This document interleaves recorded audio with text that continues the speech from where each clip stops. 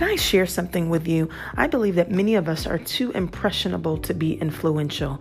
In other words, we seek acknowledgement and affirmation and accolades from too many other people aside from the person who created and called us to be stewards and servants of his kingdom.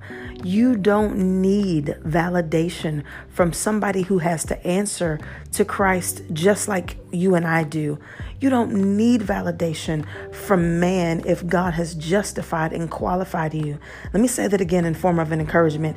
You don't need validation from man if God has justified and qualified you. If you believe he has done that, what can man do to you? If God be for you, who can be against you? And so I'm going to encourage you not to be out of order in the assurance of the fact that God has called, qualified, and justified you, but understanding that if all of heaven is backing you up, it does not matter who isn't on earth.